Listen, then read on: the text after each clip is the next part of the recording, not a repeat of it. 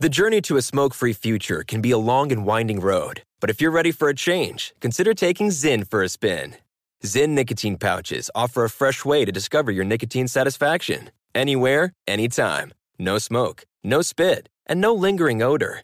Get in gear with the Zyn 10 Challenge and enjoy 10 smoke-free, spit-free days for just $5.95. Order online and start your new journey today. Warning, this product contains nicotine. Nicotine is an addictive chemical. Pause for a big thank you to our partner making today's program possible. Managing your diabetes just got easier. The powerful new Dexcom G7 lets you see your glucose numbers on your compatible watch and phone without finger sticks. Amazing.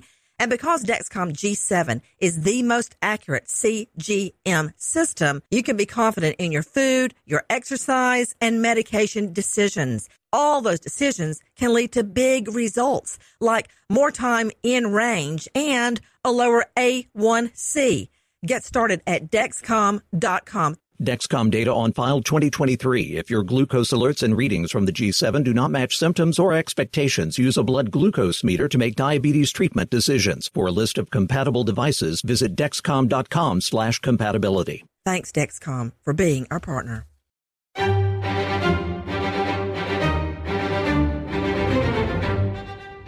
Crime Stories with Nancy Grace.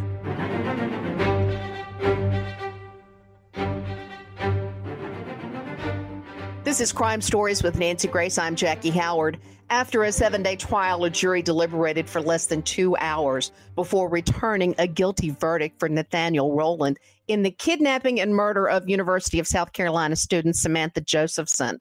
Police and prosecutors say 21-year-old Josephson had been out with friends in Columbia's Five Points district. She called an Uber to get home, then mistakenly got into the wrong car, an Impala owned by Nathaniel Rowland. Samantha Josephson's body was found by hunters hours later amid the brush in a field 70 miles or so from Columbia. Joining me now is Joe Scott Morgan, professor of forensics, Jacksonville State University, and author of Blood Beneath My Feet. Joe, before we dive into the forensics and the details of this case, let's take a listen to some of Mom Marcy Josephson's victim impact statement. I close my eyes and I feel what she endured at his hands 120 times, over and over and over, fighting for her life, locked in his car. I used to have dreams for her. Now all I have are nightmares. 120 times. The final moments, her bare feet kicking and fighting for her life.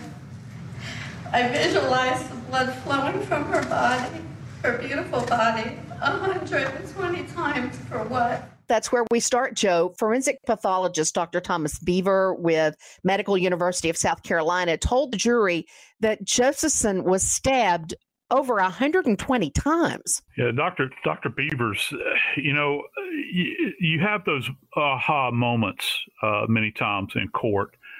And whenever you get a pro like this forensic pathologist that sits on the stand and he says, I stopped counting at 129 times. And that's verbatim. 120, I stopped counting there.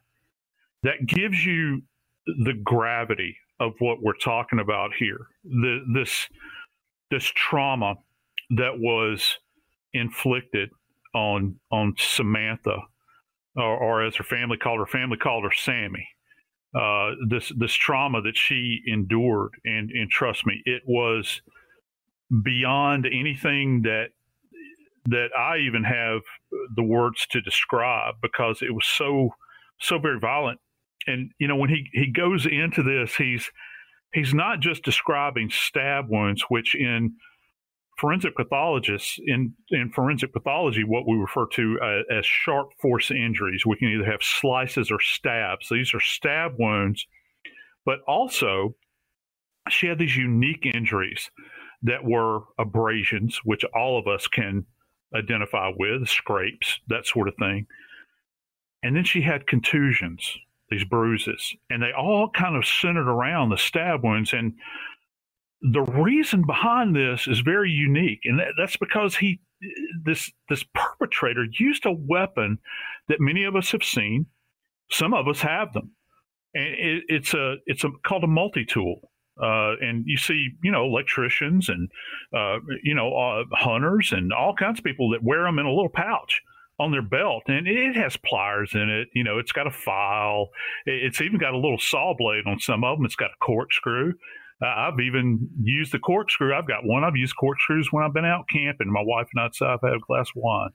But Jackie, I got to tell you, in this particular case, it is actually postulated that he used both blades, that there were blades on both ends of this thing, and he deployed these blades so that it's almost like a reverse scissor, where you have, the scissors are kind of outward or kind of linear straight. These are kind of peaked in to form like a V, and he begins stabbing her. So every time he buries these blades into her flesh, it's leaving behind these little abrasions, these little contusions that actually match up with the underside of this multi-tool. And so it made it kind of difficult to interpret. But what we can surmise at the end of the day is that there were too many to count. And I don't know that we can actually ever begin to measure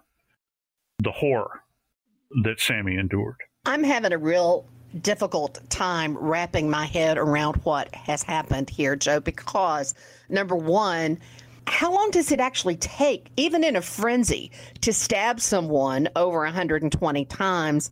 And what does that do to a body?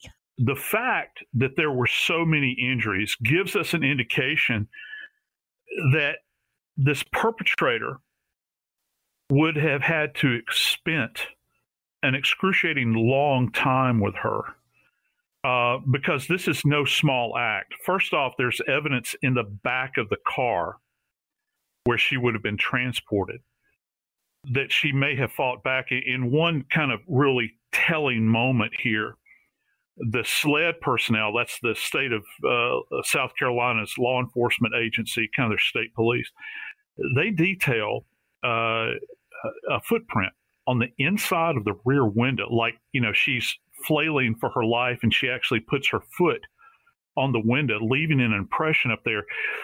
In this very confined space, he would have had to have taken a protracted period of time, because just imagine this repetitive event over and over. And this is no small task. It takes a tremendous amount of energy to drive this instrument. And it's not like a regular knife. I can't emphasize that enough. It's not like a single bladed butcher knife. This is something that's kind of blunted. It has a sharp end on it, but there's also other elements of it that are blunted. So it would have taken a tremendous amount of force to go through not just skin, but muscle, sinew, bone, and then down into her internal viscera, into her organs. And so this is done over and over and over and over again. It is not beyond reasonable to think that he would have literally exerted himself to the point where he is sweating during this period of time. He is just driving this weapon into her over and over again. And it would have, I don't know that there's necessarily a measure, but I do know this. What was fascinating about this case is that someone had used the child locks for the rear doors on this vehicle. So when she would have gotten into the vehicle, guess what?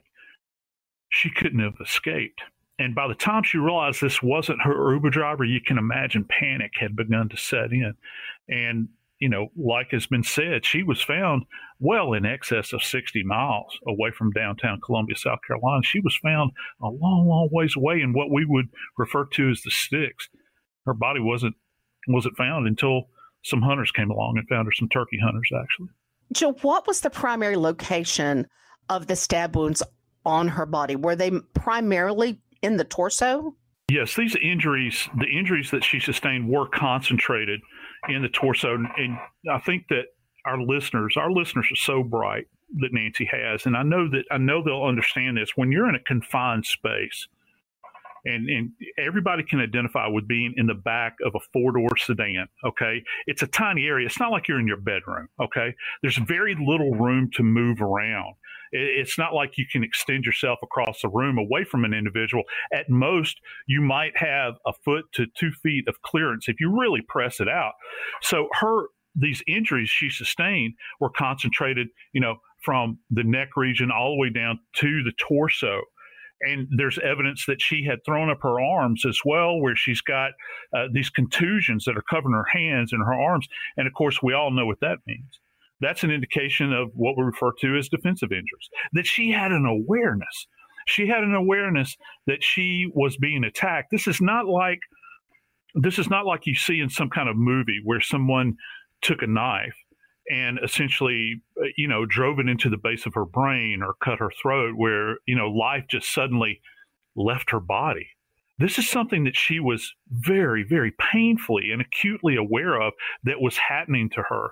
And you couple that with the panic of not being able to escape from this confined space, to the fact that she suddenly came face to face with this monster, and she probably had an awareness that her life was about to end out there in this desolate, abandoned area.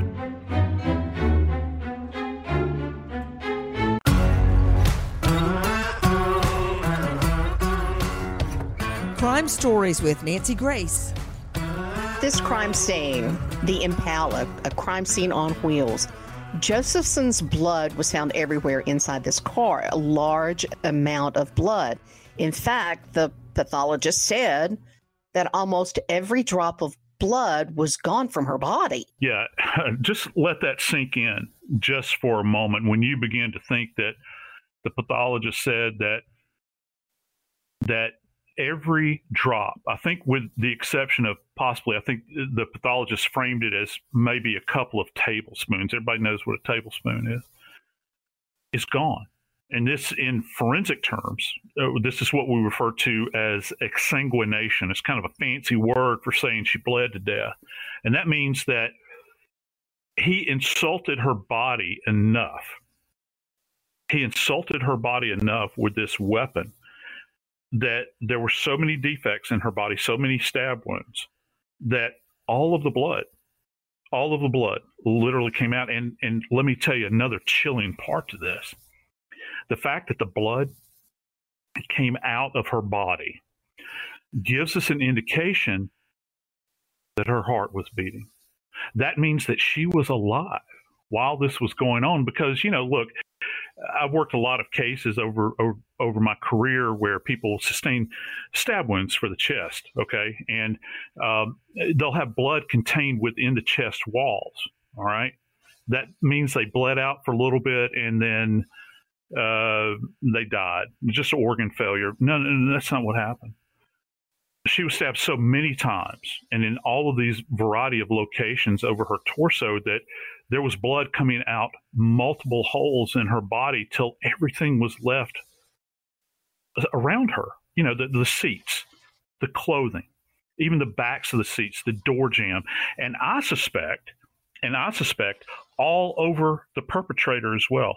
He would have been bathed in her blood up and down his arms. Certainly the weapon. You remember, he was witnessed later attempting to, I think by a lady friend of his, trying to clean this instrument.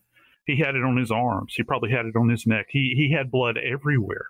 Her blood, Sammy's blood, he had all over him. So that gives you an idea.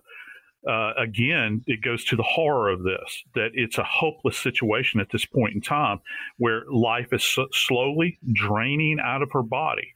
And finally, she, because of lack of strength, she just would not have had the ability to fight back any longer. One other thing that came out in the trial is that Josephson had facial injuries that looked as if she was dragged. Yeah, and that gives you an indication that perhaps that he didn't even take the time to essentially cradle her and carry her away, that just like some dead animal, he perpetrated this horrific crime on. He just kind of drug her along the ground and deposited her out there in the sticks. Let's backtrack just a little bit, Joe. Josephson is driven out to this remote area, nearly 60, 70 miles from Columbia, to a remote area nearby to where Roland's parents lived.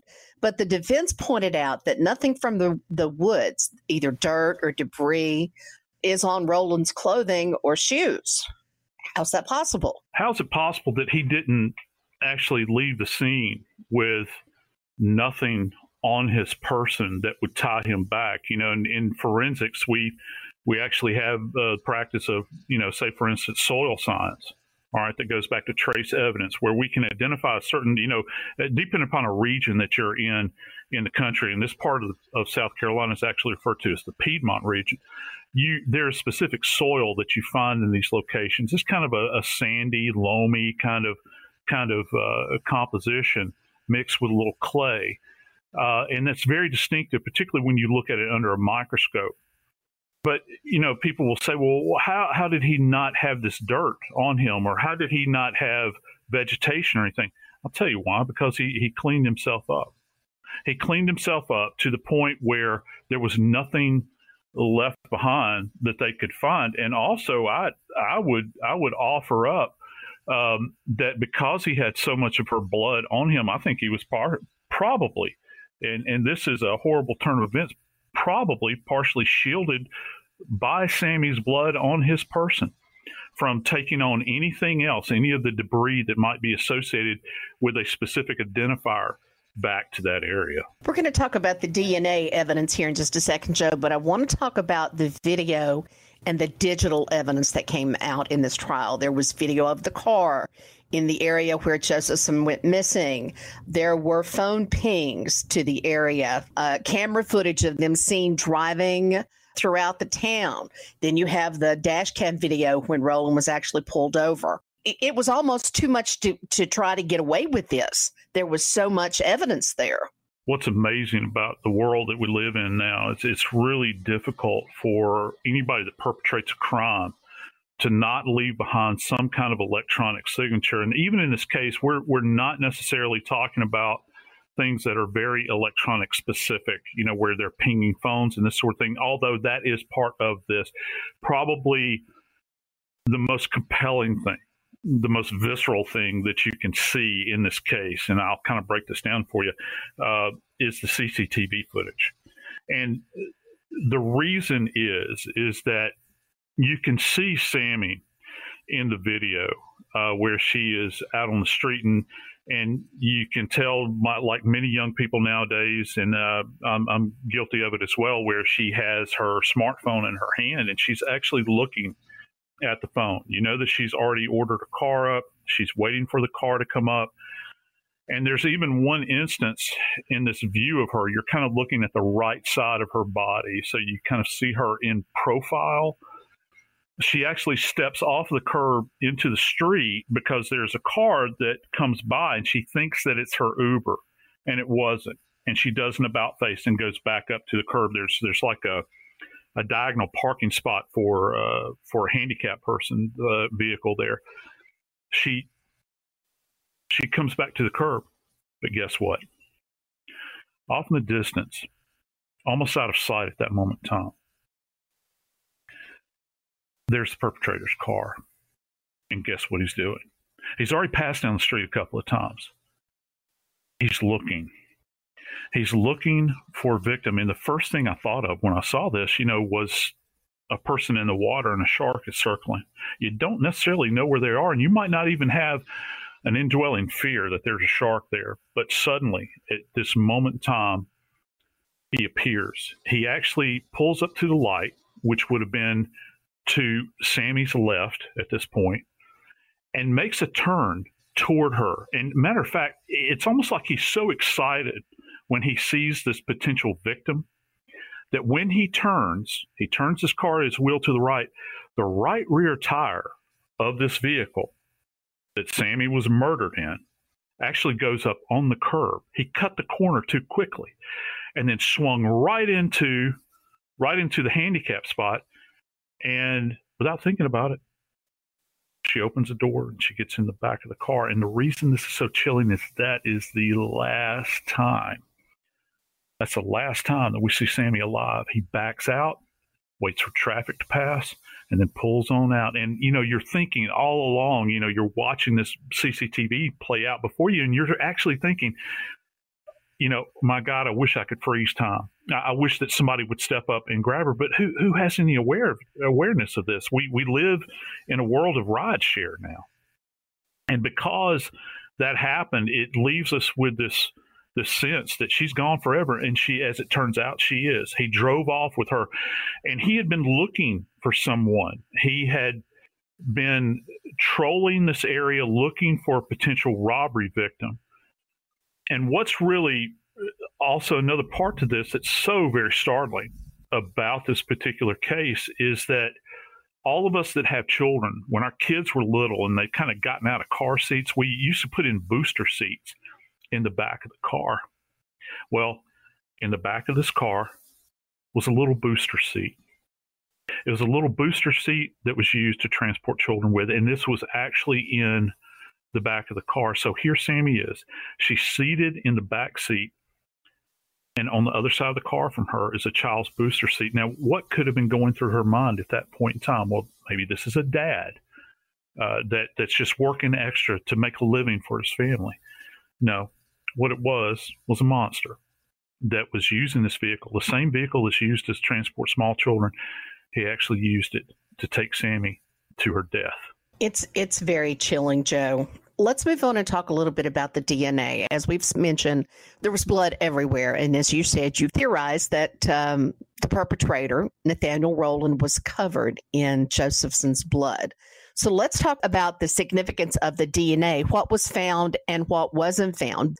The evidence that we saw presented in the trial, the defense and the prosecutor really pushed some facts about the DNA. The DNA, I think that when the defense in this case, they come forward with a theory or a supposition that they put before the court that it is a bona fide fact in forensic science that an absence of DNA from the perpetrator is an indication of innocence. And that those two things, they don't necessarily exist in the same plane. Just because the perpetrator's DNA was not found on her, on Sammy, or underneath her nails, does not mean that he's innocent. It just doesn't. Now, her DNA, however, was found everywhere because it was deposited vis-a-vis her blood, which, we've already talked about that she had, a couple of tablespoons left in her body. So this car, him, her, the surfaces, they're awash in her blood and her DNA. So there was a minuscule amount of DNA of his that was found, but it was also commingled with other people. I think that even on the multi-tool, they had trouble finding DNA. But keep in mind, when it comes to the instrument itself, he was actually witnessed to have been cleaning this thing.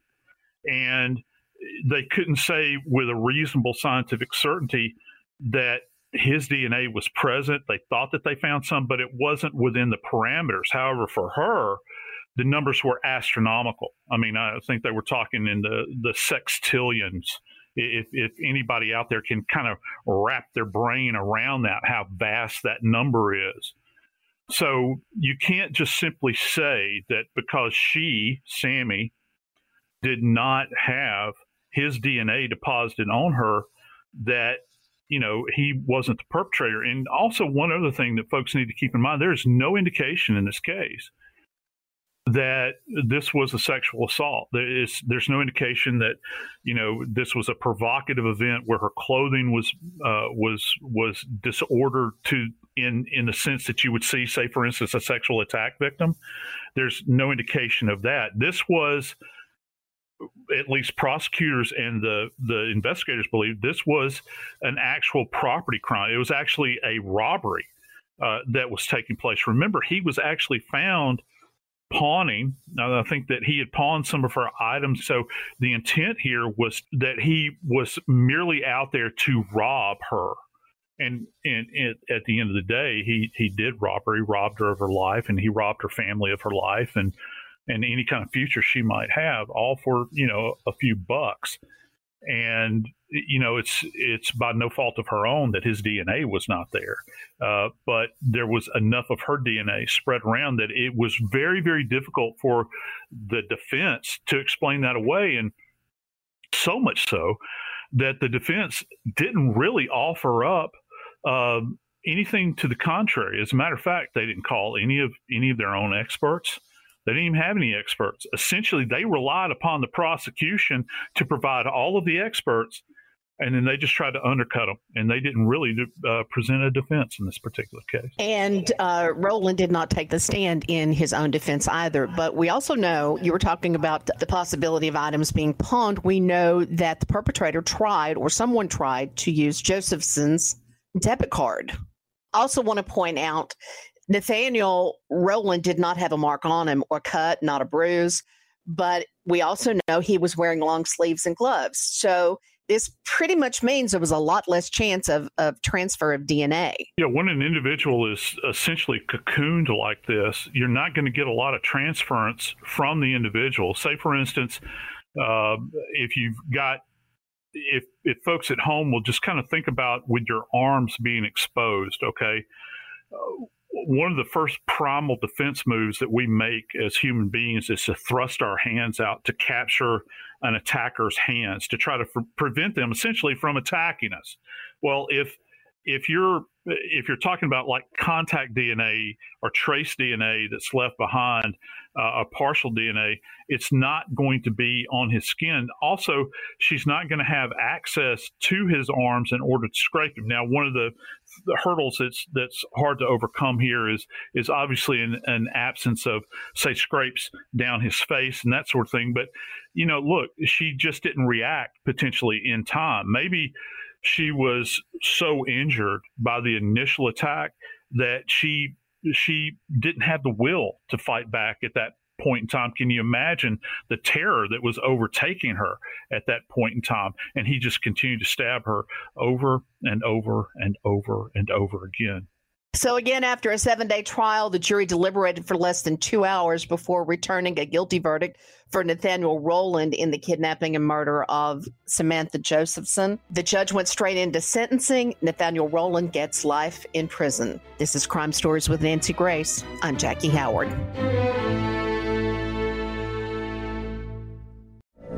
From BBC Radio 4, Britain's biggest paranormal podcast is going on a road trip. I thought in that moment, oh my God, we've summoned something from this board. This is Uncanny USA. He says, somebody's in the house, and I screamed. Listen to Uncanny USA wherever you get your BBC podcasts, if you dare.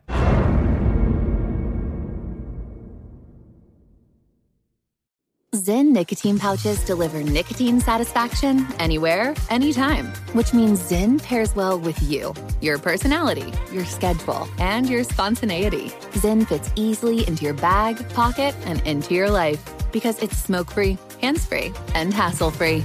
So the only person who will know you have a Zyn pouch in is you. Visit Zyn.com or head to your local convenience store today to find your Zyn. Warning, this product contains nicotine. Nicotine is an addictive chemical. Are you still searching for your perfect place to call home? Well, now is the time to buy at Fisher Homes. If you're looking to move in before the end of 2024, May could be your last opportunity to start building your dream home and close before the year's end. If you're hoping to move in even sooner, Fisher Homes also has homes that are move-in ready and waiting for you, where you can start enjoying the benefits of homeownership even faster. Schedule your personal tour with a new home advisor today at FisherHomes.com and make this spring the season you find your perfect home sweet home. Trinity School of Natural Health can help you be part of the fast-growing health and wellness industry. With an education that empowers communities, Trinity grads can change lives by applying natural health principles and techniques in holistic practices or stores selling nourishing health products. offering 19 online programs that fit your busy schedule. You'll get training to help turn your passion into a career.